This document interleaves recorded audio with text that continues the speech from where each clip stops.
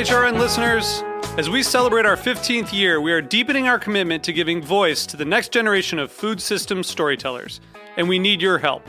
Our internship and fellowship programs help activate new possibilities for underrepresented and underestimated young people through experiential journalism, audio engineering, and production training. Through these unique programs, HRN helps food equity stewards build essential workforce readiness skills that expand their potential and foster economic mobility. Please consider supporting these critical programs. And with a minimum donation, you can be entered to win a dinner for two at an amazing restaurant in one of 8 cities and tickets to a concert at a great venue in one of those cities. We have incredible partners across the country who have donated, as they also share our passion for helping to educate the next generation of food systems storytellers. Check out heritageradionetwork.org/15 to donate and enter to win today. That's heritageradionetwork.org/15 to donate and enter to win today. And make sure you donate before March 31st. Thank you. Today's program is brought to you by Heritage Foods USA, the nation's largest distributor of heritage breed pigs and turkeys. For more information, visit heritagefoodsusa.com. You're listening to Heritage Radio Network. We're a member-supported food radio network broadcasting over 35 weekly shows live from Bushwick, Brooklyn. Join our hosts as they lead you through the world of craft brewing, behind the scenes of the restaurant industry, inside the battle over school food, and beyond. Find us at heritageradionetwork.org.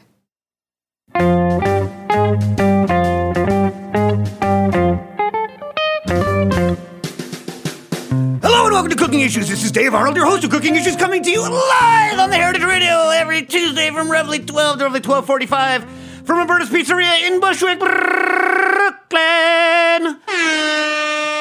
Not joined as usual with Nastasia the Hammer Lopez because of scheduling issues. So now that she's opening, a restaurant over there, the Pasta Flyer, she's got to actually deal with scheduling issues like a real human being. Playing the part of Nastasia the Hammer Lopez today is Jack Schramm. Frankly, I'm okay with Drac. That sounds great. Like that? Yeah. Oh, yeah. So, Jack, for those of you that don't, he's been on the show several times. For those of you that don't know Jack, Jack was the first was a food studies graduate at NYU, then went to go work, because it's not really your style, inexplicably for Milk Bar. Not that I don't like Milk Bar, but, I mean, I don't I didn't know what my style was yet. Okay, frankly. fair. Came on to Booker and Dax as a bar back, worked his way up to head bartender. Then when we closed, went to Nomad, became a bartender at Nomad. And if we start a new project together, we may or may not start a new project. Yeah, if, let's say, with Don and, some other good people who I won't mention, if we're going to start a project soon, if that were to happen, Jack might or may not be, the integral player. We'll see. You know, who knows? Yeah. So, I know people have called in before for old BDX specs, or probably even, I don't know if you're allowed to release Nomad specs. No, definitely not. Okay. Those aren't mine. Okay, but Booker and Dax, even if they're not yours at Booker and Dax, we're open sourceware Absolutely. bar, so if you want a Booker and Dax... I have them queued up, downloaded, no internet issues, and they then exist. If you want, am I allowed to talk about Smoley and the Nomad Shake? I think I've already mentioned it on the air before. Is that an allowable thing to talk about? I think that's fine. Right. Just talk about how great Smoley Shake is and leave it at that. Okay, and I don't know, Dave, have we talked about that before? I don't know. I don't remember. Speaking of, we got Dave in the booth. Oh, hey there. What's up, Dave? How you doing, Dave? Good. How are you guys? Good. Doing great. Cool. Great. All right, so call in your questions to 718-497-2128. That's 718-497-2128. By the way, people, I want you to know, we also asked... Because really, you need to replace Nastasia with 2 people, not 1 people. Yeah, even though she says nothing, the evil energy she brings into the room strong, just so strong. True, Dave, true or false? I mean, you're here all the time. Like the evil energy she brings into the studio gets me wound up like nobody's business, right? Oh yeah, absolutely true. Yeah. So it takes like a nation of people to get me as lathered up to hold you back as I would. Yeah. Nation. Despite her villainy, though, I'm so excited about Pasta Flyer. It's so great. The Times review is awesome. Yeah. So this is Nastasia Lopez in a nutshell. She's sitting here. Of course, she's reading something on her phone instead of listening last week. As Pasta Flyer's review comes out in the New York Times. By the way, New York Times very rarely rates that style of restaurant. Quick, casual. New York Times, heard of it. New York Times, yeah.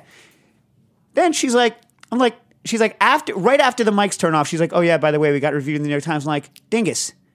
You had a platform. You had a platform. She's like, nah. That's Nastasia. She also had another platform. It was the New York Times. So I think she'll be okay. She'll be okay, but I mean, take a chance to crow a little bit. Oh, absolutely. Nastasia, as much as she will cut down somebody else and crow about herself personally when you're sitting with her alone, never crows in public. No public crowing. And you know what? I respect that about her. But at the same time, this is a cool thing. You should talk about it. You should talk about it. Do you think she doesn't crow because she doesn't want someone to shove it down her throat later? I don't know. I think that's just her personality. You're so charitable. You could be right. Jack is the most charitable. Let me ask you, for all of you who don't know, Jack worked first, in two different, very high-functioning but punishing environments, Momo and Nomad, right? And Nomad, by the way, run by Leo Robachek on the bar side, friend. I admire him immensely, not punishing because he's evil, punishing because he's exacting. Yeah. Which is a good thing. Absolutely. Yeah. Made me a way better human being and especially a way better bartender. Yeah. So. And, but punishing, right? And then Yes. Momofuku, Yes. punishing. Differently punishing. Differently punishing. Mm-hmm. But if you can weather that and still give someone, another human being the benefit of the doubt, well, Yeah. kudos. Kudos, Jack. All right. So we got some questions in. Let's take a caller on the line, Oh, we actually. got a caller? All right, caller, you're on the air. Hey, Dave. It's Matt from Mystic. Hey, how you doing? I'm good. Good. How's the spins all treating you? It's fantastic. Good. It spins everything. Yeah, exactly. Not some. All. No, But let me that's let me just tell you something. The next product, which I'm not going to talk about, but the next Booker and Dax product, which specifically I will not talk about, was going to be the third in my Zoll trilogy. So I was. Can I guess what it was? No, because I can't. I'm not going to confirm or deny. So it's going to be in the Zoll trilogy, and I was extremely depressed because Chris from Hong Kong, our Chinese liaison, right, informed me that the third Zoll is already a trademarked product, and so the third installment of the trilogy can only be known unofficially as the Zoll. But anyway, so I'm very depressed about that. But go ahead, Matt. What was your question? Well, I wanted to ask Jack about what the specs for the Struggler were from back in the Booker and Dax days. Was the Struggler yours or Nick's, Jack? Struggler is an Ann Robinson Oh, it's classic. Ann's? Yes. I love Ann. Mm-hmm. I'm pulling it up right now.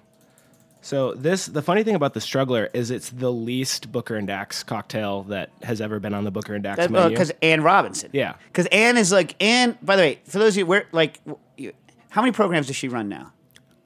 She does cocktails for Andrew Carmelini wherever he needs her to do So cocktails. all the NoHo hospitality. Okay, so it's a big deal. She's a big deal. She's good. Anyway, she is the most friendly, stubborn person I know.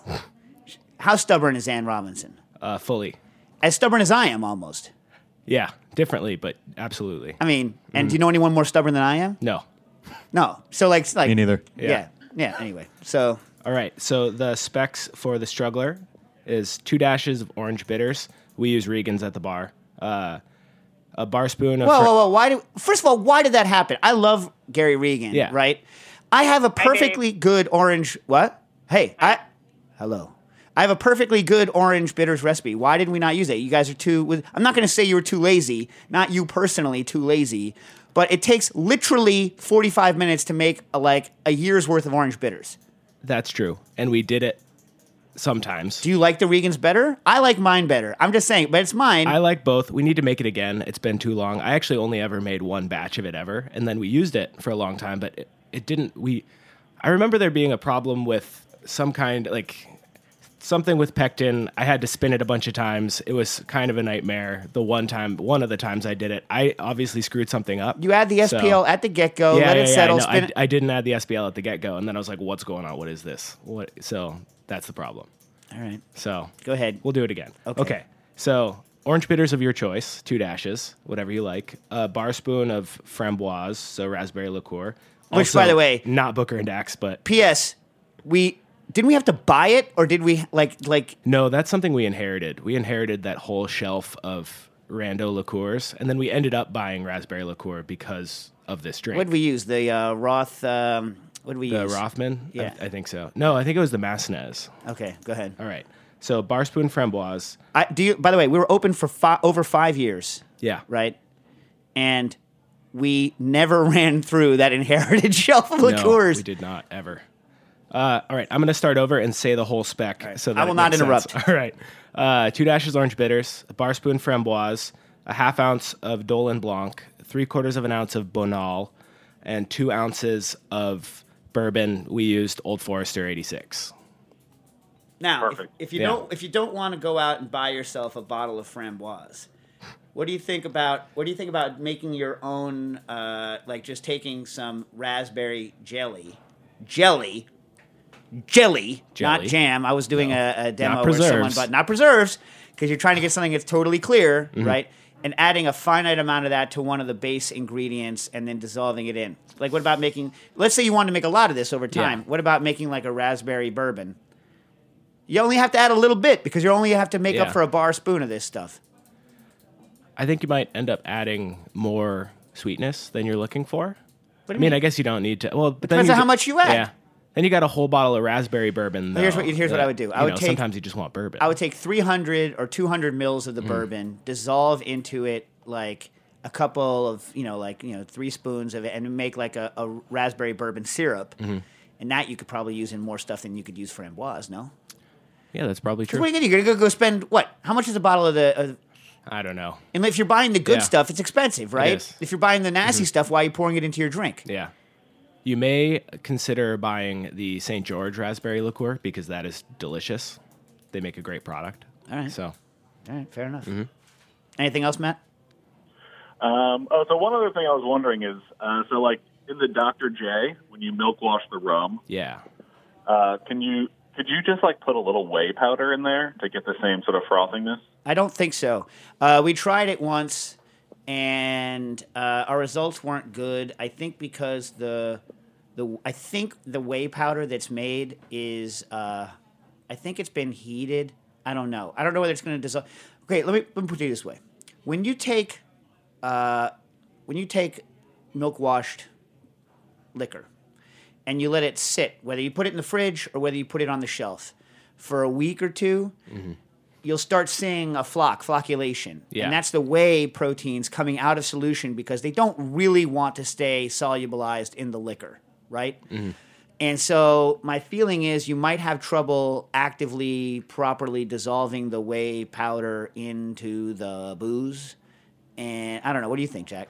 I think that sounds right. It doesn't want to be there to begin with. And like any milk wash application really makes sense in a large format, like either in a bar setting or for an event or a big party, because you can only really use it for like 5 days or so. And then the whole milk washing process is dead because the whay flocks out. Right. But I'll give you the spec you should use at home. Ready? Yes. Everyone ready, peoples? Everybody ready for this? Here's the Dr. J recipe spec for home use. Take yourself 500 grams of sugar. Take yourself 500 milliliters of whole milk. Blend them together until the sugar is dissolved. Add to that 1.25 ounces, because that should be a little less than 1.25 ounces, of 15% citric acid solution. That is 15 grams of citric acid brought up to 100 grams with water, right? That's roughly, it's like 2.5 times lime acid strength, 2.5 times lemon acid strength. In this. Yeah. Stir that into the milk syrup. It will immediately thicken, and that but it will not break. And that pre-thickening is what makes this not be grainy when you shake it, and what stops it from ever breaking even after it's shaken. So now you have milk syrup. Remember, it's a little bit tart. Then I would take acid-adjusted orange juice. The way to acid-adjust orange juice is for every liter of orange juice. You will add 32 grams of citric acid and 20 grams of malic acid. Dissolve it. You now have lime strength. What's it called? Orange juice. Yeah. Then you do your 2 ounces regular rum in this case. Mm-hmm. Then 3/4 on the milk syrup and 3/4. You might have to adjust a little bit. I have to test it because there's a little bit of acid in the milk syrup and there's a little bit of sugar in the orange juice, so I'd have to test it. But it's roughly 3/4. Yeah. Me personally, I tend to shy everything back as I get older because that's me. But remember, don't shy too much on the syrup because the syrup is what's bringing you the texture in this case. And then add a couple drops of vanilla tincture and salt, right? Yeah, that's it. And then shake that sucker, and it's very, very close to a milk wash Dr. J. And the milk syrup will last a long time in the fridge and can be made in any quantity and doesn't ruin any booze. That is a great product. All right. Oh, the one thing I didn't say about the Struggler is stir, served up, no garnish. As all Booker and Dax drinks, no garnish. No garnish. Except this Corsair, which had a beer. A beer, the Pony High Life. Yeah. The champagne. That's a great garnish. It's the best garnish. Yeah. You know, a little mini beer. Well, when we opened, we had a garnish. We had a horse head peel when we opened, but we stopped real quick. I mean, we still had peels for things. But yeah, but that's not a garnish. I mean, yeah. I don't Serves a consider purpose. It has a function. I don't consider functional garnishes to be garnishes. I went and worked somewhere else, Dave, and some people say that an aesthetic purpose is also a function. Like if it looks good. But I'm like the Donald Judd. Not really. I'm like the Rothko maybe of Without the Depression, I think. You know what I mean? Like I like color. I like drinks that look pretty. I feel pretty. Oh, so pretty. Right? But I don't mind going to other places and having my drink hookered up. Oh, but, absolutely. You know what I mean? But like I don't like to do it myself. I was already agreeing before the terminology was set in stone, but I'll agree with you. No, he really agrees. What? I wasn't prepared for the term hookered up, but strong. I mean, I don't know. Is that bad to say? Am I not allowed to say that? Yeah. No, it's fine. Yeah. All right. It's just a funny term, that's all. Well, you know, something where you're adding a bunch of stuff to catch someone's attention because you want to be perceived as an object. Right? I mean, that's... Yeah. You wish to be objectified... Or not you wish, but the system wants you to be objectified, so you add stuff such that you are objectified. Anyway. All right. We're with you on this. All right. You never know. You never know. Like, people could take things the wrong way. Yeah. I don't want people to take things the wrong way. All right. Anyway, Matt, thanks for calling in. Thanks for being a supporter. Thank you. No, thanks for the answers. That's great. All right, cool. See you later. Okay, so we have, I don't know who wrote this in because they added it to Nastasia late and she just sent me the email. I don't have it, but it's a hot sauce question. No, I sent it to you. And Nastasia's on the phone? I said hello and you said hello and then you were couldn't tell it was you. I thought it was like someone in the background. Yeah, I thought it was like someone in the background and Matt Mystic being like, hello! I was pretty positive he didn't know you were on the phone. I was like, what? No, we had no idea. I honestly thought that Dave dropped it Hi, in. Jack. Well, so we do have Nastasia the Hammer Lopez via telephone. I don't like the hookered up phrase. Why? Because it's it's so sexist. Why is it sexist? Why are you talking about male hookers? If your point is to sell your body, if your point is to sell your body, not your point, but if the point is your body is to be sold, then you augment it in a way that you're objectified. Okay. Well, how can a male hooker himself up? Real tight pants, showing the package, like adding extra stuff to the package. Okay. What, like then socks? It's a fine phrase. Yeah. And we've all seen Spinal Tap, people. Listen, if you're going to shove a cucumber in your pants as you're going through the metal detector, do not wrap it in aluminum foil, for those of you that have not seen Spinal Tap, which is one of the all-time great movies. It is. I love Spinal Tap so much. Our life is like the scene where they order the Stonehenge, Dave. It really is. Oh, man. First of all, anyone out there who has not seen This Is Spinal Tap, first, I'm not saying you should go smack your mama in the face for not making you go see it. Smack yourself in the face, then go see it. Yeah. You know what I mean? And then watch the rest of the Christopher Guest catalog and have a great time. Although, have you seen Chicken People, the documentary Chicken People? No. It's like that, but it's But it's real? But it's real. Whoa. No tongue in cheek, just chicken people going to the Ohio Nationals, which is, in their own words, the Westminster of chickens. Oh.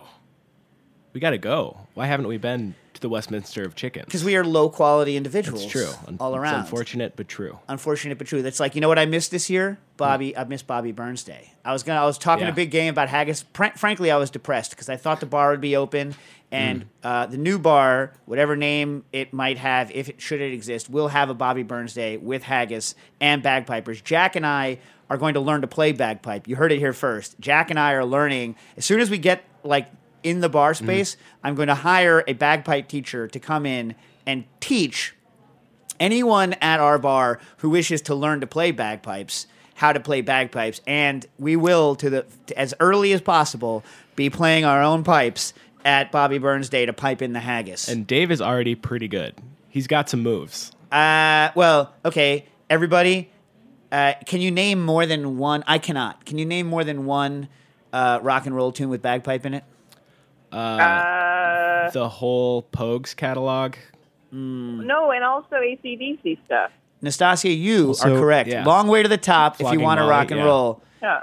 Also some Echo and the Bunnymen stuff. Really? Yeah, I think so. To me, Long Way to the Top if you want to rock and roll is everything that is good about the bagpipe. Absolutely. Because it's meant to be, even though it's very simple bagpiping, so bagpipers don't probably like it very much. In fact, last time I was in Scotland, I said to the bagpiper, I was like, yo, you listen to Long Way to the Top if you're going to rock and roll? He's like, I don't know what you're talking about. And I was like, oh, I'm so depressed. Because bagpipe is meant to be stirring. It's meant to be stirring music, and that's a stirring song. Yeah, absolutely. Yeah. Better as an accent ingredient than a lead instrument. Although, in Long Way to the Top, it takes the part of, like, that guitar hitting the whale. You know what I mean? Yeah. You know what I mean? It's like so right there. Yeah. Yeah? Great song. It's rough and Maine. It's a long way to the top if you want to rock and roll. Anyway, so we did not do Bobby Burns Day this year. No. Cause, Next year. Because we didn't exist. If we do, eventually exist. Yeah. Nastasia, what's your favorite hot sauce? Just the, I don't know, Cholula. Well, okay. Strong. All right.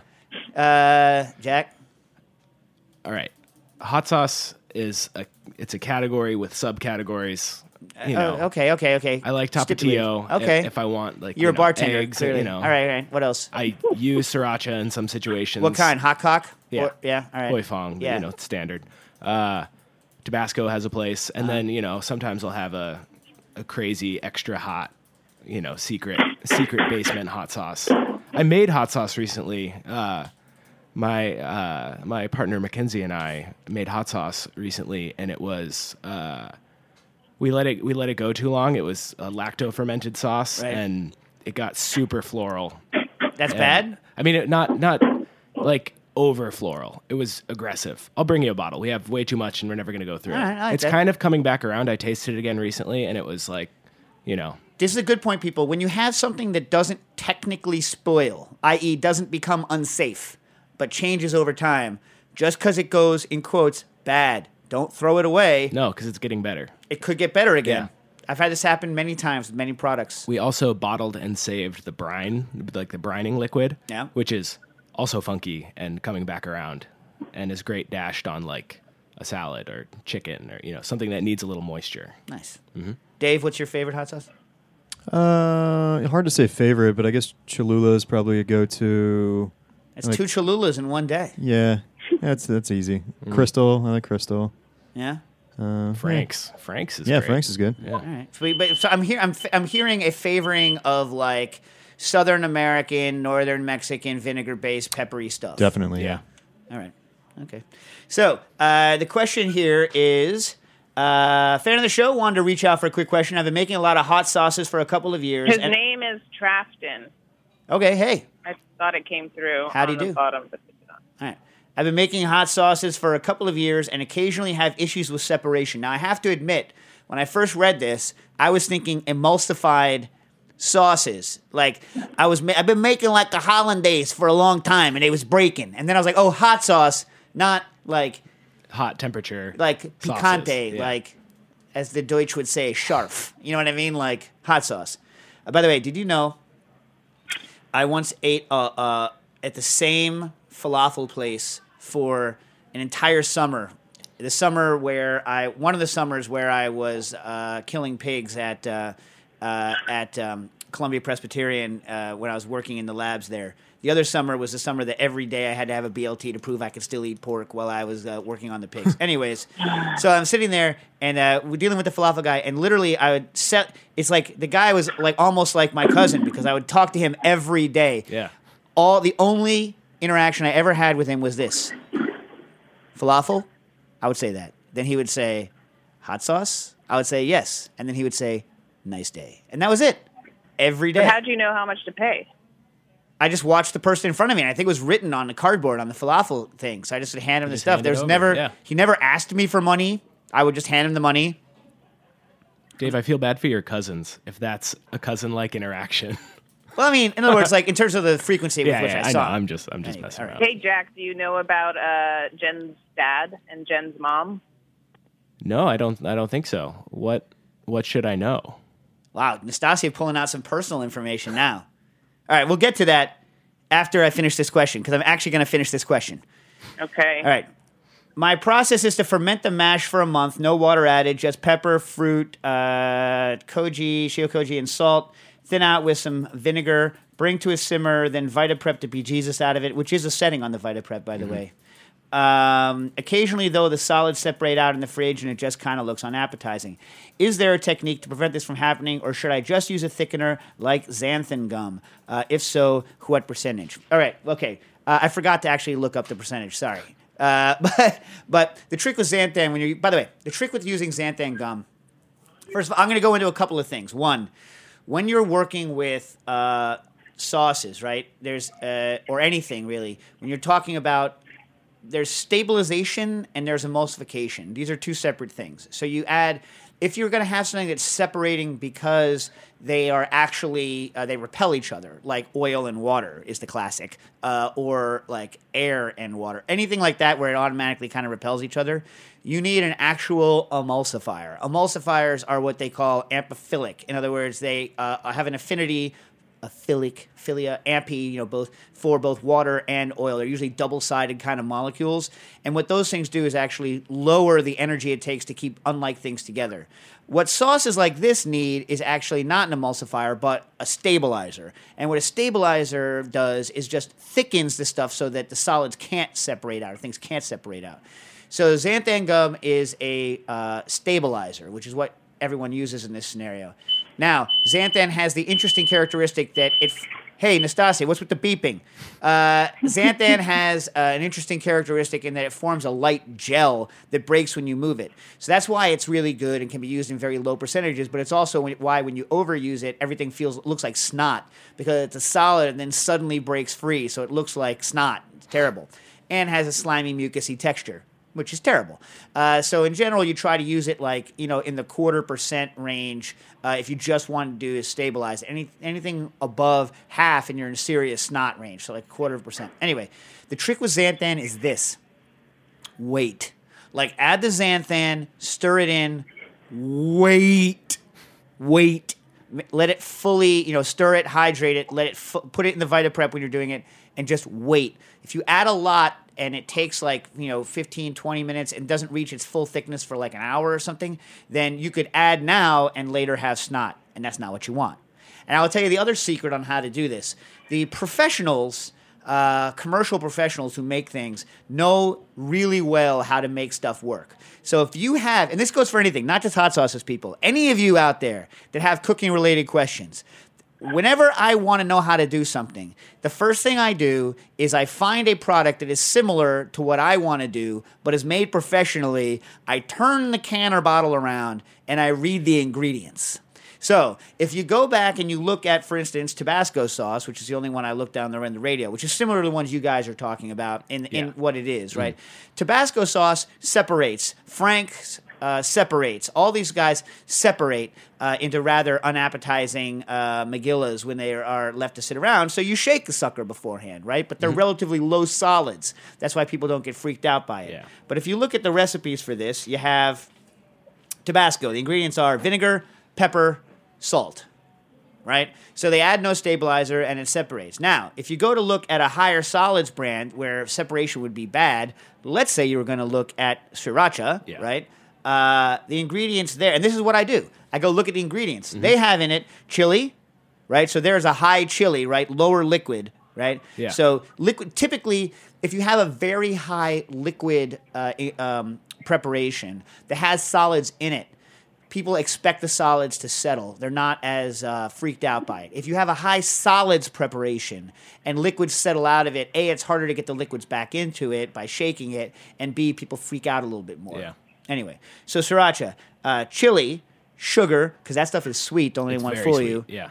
Garlic, then vinegar, then potassium sorbate and sodium bisulfate. So that with those two things, one is acting as an antioxidant, that's bisulfate, and the sorbate is there to prevent mold growing in that sucker, right?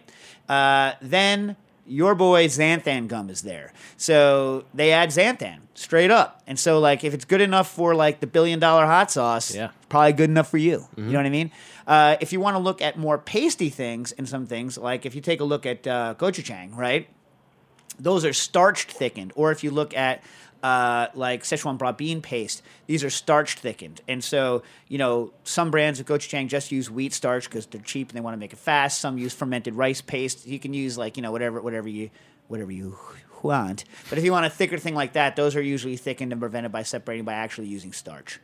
Anyway, that's my answer. So my answer in general is find something whose characteristics you think are decent, but either you want to make your own or you want to make it in a less kind of industrialized way. Figure out how they do it. That's the same thing. Like people are like, how do you make a coconut cream that doesn't separate? I'm like, have you looked at the back of a Coco Lopez can? Like the back of the Coco Lopez can is like a shotgun poop spray of freaking ingredients because coconut is a difficult material to work with.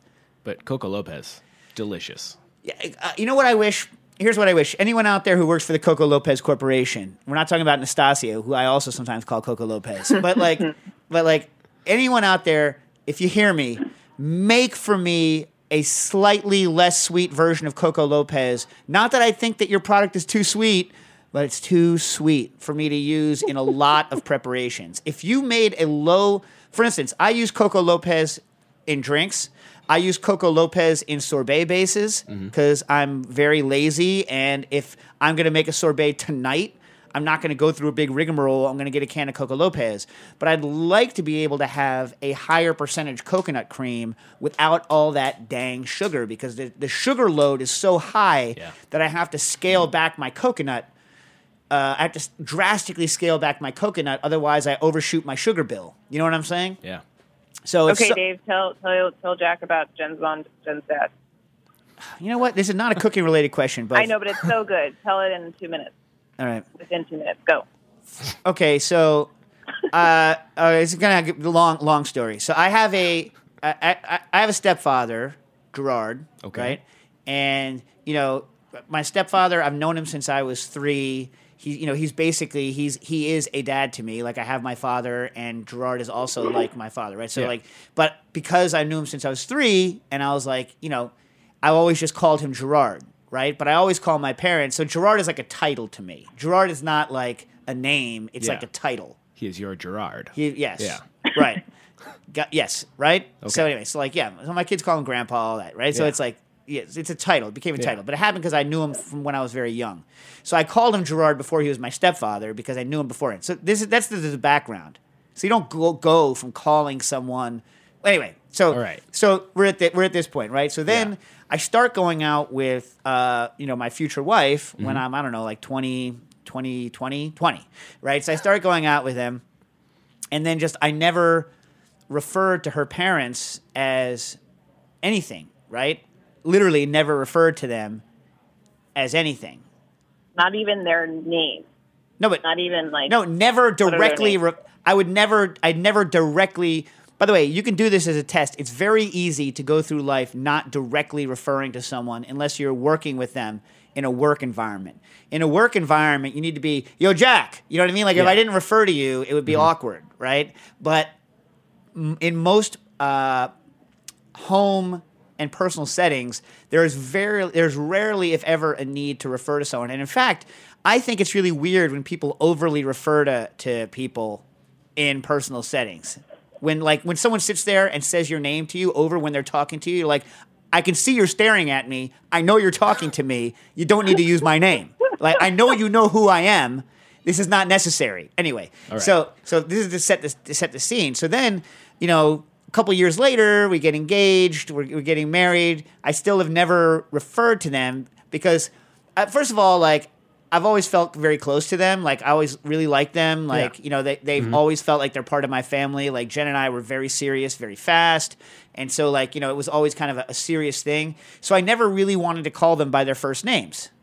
Yeah. Right? Even you're Gerard.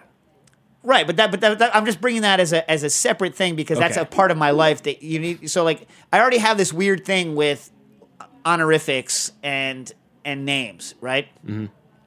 And I'm not the kind of guy who normally believes in calling your parents by their name, which is why I'm saying Gerard is a title, right? So then I have this new family, right, that I'm becoming a part of. They embrace me, I embrace them. What, am I going to call them by their first names? No, it's not respectful, I don't think, for me to call them by their first names. But at the same time, I'm not going to pull a mom and dad on them when I have Gerard over here and I'm calling Gerard Gerard. So I can't call them mom and dad because that's a slap in the face to Gerard, right? But at the same time, I'm not going to call them by their first name because it doesn't feel right to me. So instead, and bear in mind, I started going out with Jen in the year of our Lord, 1992. All right? Good Valentine's Day, 1992. Is that why? Was that the year you were? I'm 91. 91? Still, all right, okay. So I started going out with her in 92, and I have never once, ever referred to them at all. I see them all the time. Everyone's like, but what if your father-in-law? What if your father-in-law was on fire? This is Nastasia. What if your father-in-law was on fire and you had to tell him? I was like, first of all, he's going to know he's on fire. Believe me, as someone who was caught on fire. An easier one. All right. You and him are the only people in the house, okay? And the phone rings and it's for him, but he's on the other side of the house. How do you get him? It's for you! What if there's two people in the house and they're both on the other side of the house? This has never happened. I go get them. Not for you Dax. Go get them. You go get them. Or let's say Dax is there. Get your grandpa. No. Right? Or like you always have someone next to you that you can use as a through-furl. So you're like, if Jen's there, you're like, hey Jen, your mom ba. There's always a through-furl. It's not hard, people. The fact that you've developed so many workarounds rather than just having something to call these people is it's one of the most Dave Arnold things that I have ever heard. It's fantastic. Anyways. Thank you, Nastasia, for bringing this to light. It's fantastic. It's not usual that we go this personal on the cooking issues. I don't know how I feel about it. What do you think, Dave? A little personal, but I like it. Yeah. Kit wrote in, hey, Nastasia, Dave, and also Jack, although Kit did not know this. You think it's... I have a simple question regarding the lime acid and champagne acid recipes in Liquid Intelligence. What is your recommended storage vessel? Glass cheaters. Yeah, just a glass bottle. Non-reactive. Yeah. Do I need to be concerned about UV light or a particular material? I mean, I wouldn't put it in a metal that's going to react with the acid, but... Other than that, no. I've never done long-term storage in stainless, but I've done short-term, in tins and stuff. When I keep it at home, if I'm going to use it for anything, I just keep it in like a clear glass swing top bottle, and I keep it in the fridge. Yeah. Is there a time frame within which I should use the product once in solution?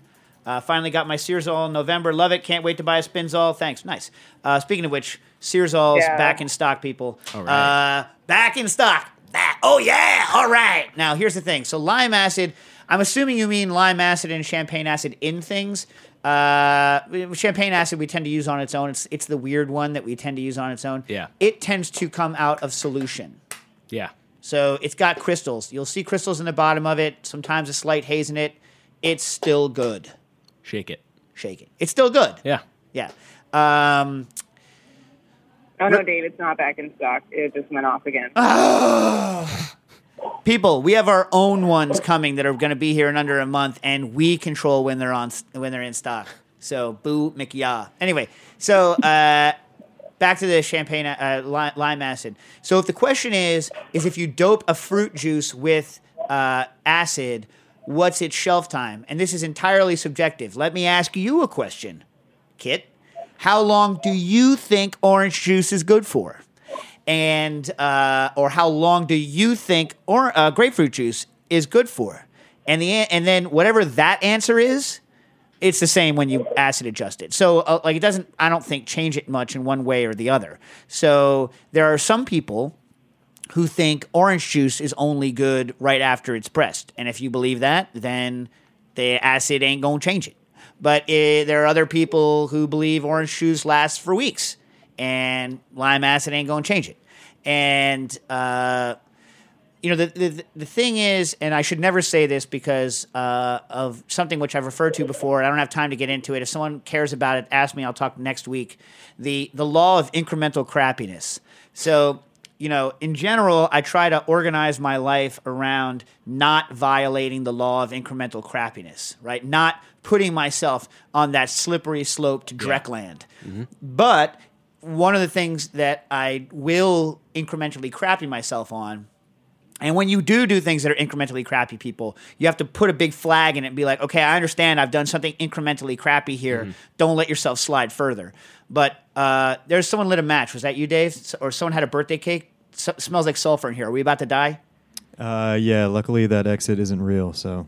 Oh, okay, good. Yeah. So the one thing I will say is that the quality of juice in a 3/4 use as an acidifier in a cocktail is not as important as when you're downing a glass of OJ. The OJ you use in a shake on a 3/4 basis, I don't think is as important as it would be if you were drinking. It's not that it's not important, but it's not as important as it would be when you're drinking a glass of orange juice. If you can use high quality orange juice, use high quality orange juice. But I'm just saying. And but whereas the 3/4 of crappy over the hill lime juice, I think spoils the cocktail. Yeah, absolutely. So that's what I'm gonna say about that. And the adding of acid to the orange juice it tricks your brain a little bit so that it's harder to recognize the quality of the juice after it's been acidulated.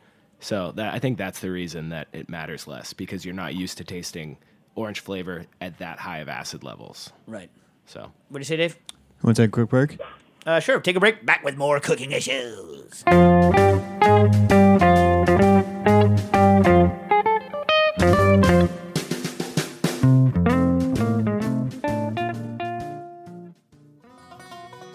Heritage Foods USA is a farm-to-table online butcher and founding sponsor of Heritage Radio Network. Heritage Foods got its start when Patrick Martins first stepped foot onto Frank Reese's Kansas farm in 2001. Back then, Frank was the only farmer in America raising true heritage turkeys with recorded lineages tracing back more than 150 years. Patrick knew instantly he'd found a unique moment, an opportunity to go beyond acknowledging these breeds as being jeopardized and to actually do something to save them. Patrick asked Frank to ramp up production and made a promise to him that if he would raise them, Heritage Foods USA would sell them. That was the moment that Heritage Foods' slogan, "Eat 'em to save 'em," was born. By creating a market for delicious meats from heritage breeds, we can ensure they'll be around for generations to come. Plus, heritage breeds just taste a whole lot better. Learn more at heritagefoodsusa.com and use the code HeritageRadio for 2 free pork chops with your first order, brother. So how do you track people to make sure they don't just re-sign up and get 2 free pork chops? I don't know. I'd have to talk to accounting about that. Yeah. Also, did you sample the banjo part from the Land of the Lost theme song? No, but I can't say where it's from. Marshall, Will, and Holly, Routine Expedition, Greatest Earthquake Ever Known. Ever known. That's a really good theme song, by the way. For those of you that don't know the original Land of the Lost, it is a very strong theme song. I feel that 70s theme songs, maybe it's because I was a kid, but I feel they were so strong back in the day. Gilligan. They were just more elaborate. Earlier, yeah. Different Strokes. Oh, Different Strokes is great. Sanford and Son. Yeah. Rockford Files. By the way, I just listen to the Rockford Files and Sanford and Son sometimes on my phone just to hear them because I think they're so good. You know what I'm saying? Oh, yeah. Like, where are those theme songs now? I don't know. I feel like the theme song is a lost art. I feel, yeah. It's too bad. It's very, very too bad. Speaking of not too bad, speaking of the opposite of that, you guys, I just for the first time a week or so ago went to the Brooklyn Museum. And I talked to you about this yesterday, Jack. Yeah. Dave, you ever been to the Brooklyn Museum? No, actually. I know Nastasia's never been because she hates Brooklyn. That is true. Can you hear me? Yeah. But the Brooklyn Museum, turns out, is a fantastic museum. Like, it is a gem. It's awesome. In fact, they have a really cool feature where they have live art historians. And you can do their app, but I was like, hell no, I'm not downloading the app because they give you just a text number and you're walking around the museum. You could take a picture of anything in the museum, text it to them, and be like, "Hey, what's up with this?" And they're like, and they answer you live. Real art historians, they'll do the research, ask their other art historians, and give you answers. So I was like, "Yo, this fallen angel, his sword's melted. What's up with that?" And they answer all this stuff. Wow. And it's like the coolest museum thing I think I've ever experienced. The ability to have a live expert without having to go through the monstrosity that is the walking tour of a museum. You know what I mean? It's like, not that if you give walking tours of museums, I'm sure your walking tour is great. And obviously Ben Stiller needed that walking tour in Night at the Museum, so it's not all bad. But I'm saying, like, you know what I mean? I don't necessarily want to do that. So on your own time, you can just walk around. Amazing. But the reason to go there and the reason I'm talking about this for food is through March 4th. They always have the main thing, but so there's an artist. Her name is Judy Chicago, and her most famous work is The Dinner Party, and it's this big triangular table with plates on it, and it's representing the contributions that women have made to like history, society, through history, starting with ancient times and going up to today. Now, it's amazing, and it took like a lot of work. And so every woman, there's I forget, it's like 400 women, and they're represented by like 32 plates. And so the big triangle, the names of them are all written on tiles on the floor, and then the 32 or whatever representative people have their own place settings that's done personally for them, about them. And like, it's been, there's a lot of modern criticism about it because the women that are chosen it's basically, very Eurocentric and very kind of rich, like skewed rich upper class woman contributions. So like kind of classic second wave, like criticism of second wave feminism. But remember, it was done in the 70s. So, cut it some slack. I think a lot of people make a mistake of trying to view things that were done before through today's eyes, which, you should try to put yourself in the whatever. But it's a good criticism, level the criticism so people know it's there, but I still think it's a thing you should go see. Still enjoy the work. Yeah. But only through March 4th, they have an exhibition attached to it called The Roots of the Dinner Party, where you can go see about it. And is there a caller or something? Let me say this one thing. One of the things I think is really interesting, and we can discuss after whatever Dave is going to tell me, but and this has to do with restaurants. So it's not just dinner party like about, food-related food show, but on the outside of the exhibition is a huge, and it was exhibited at the time with it, a huge mural of a picture of everyone that worked on the project and a bio of it. And I thought it was a really interesting, and this is why I was talking to Jack about it yesterday, an interesting idea in the 70s on how to still push your own brand, Judy Chicago, but give credit to everyone who's worked on a project. And I think it's a very interesting time now in the food and beverage world about how credit works, what credit means, and how to give it to people. What were you going to say, Dave? Sorry, I was just going to say we got time for one more question. We got 5 minutes. 5 minutes? That's it. It's only 54 over here. Were you kicking me off beforehand? Well, we got a show at 1 o'clock. First he schedules someone, because I'm always late, he schedules someone in the slot right before us. You know what I mean?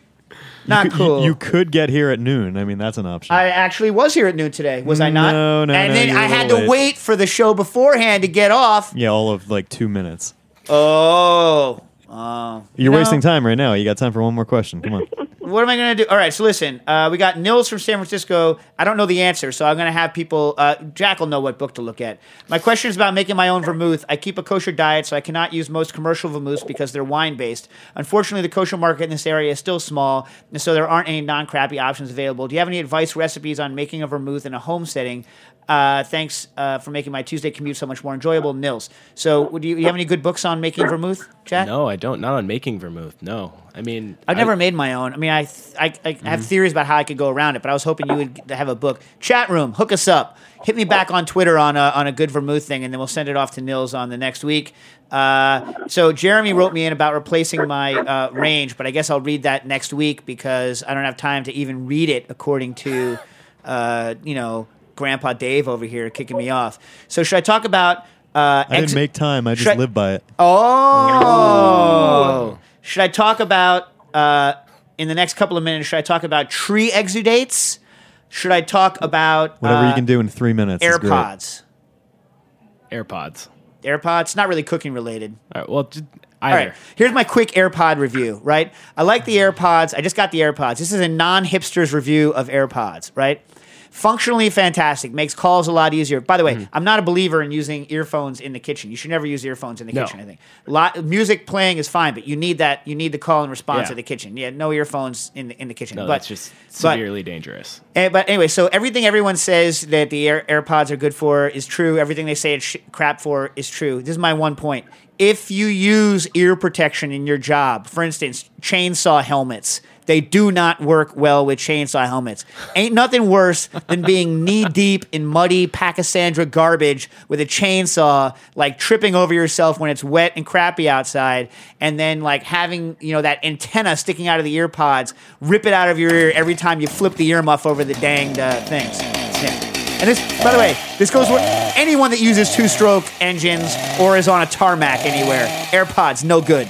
No good. So quickly, in the 2 seconds I have left, tree exudates. I've been recently getting back on the frankincense. What are your thoughts on frankincense in cooking? I actually have no thoughts. I have no experience.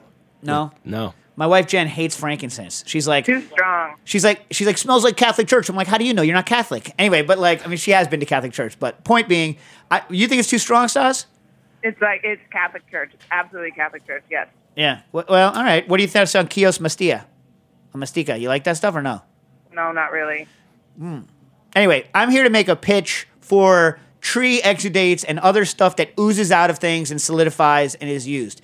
This was super important stuff in the ancient Near East and, in Greece, that entire whole area there. Super important. Think about all the stuff. When baby Jesus was born, 2 things that they brought that guy were tree exudates. You got your myrrh and you got your frankincense, right? Think about this. Gum arabic, all from this area.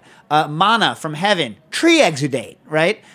You got your, I said myrrh. You got your mummy, the word mummy. So mummy was originally an exudate out of the ground that was mistranslated as mummy, the preserved human, and that's why Europeans chummed up mummies and sold them to people to consume as a medicine. But another exudate. So I'm just going to make a small plea here for, Consider the exudate. Consider the exudate, people. Cooking issues.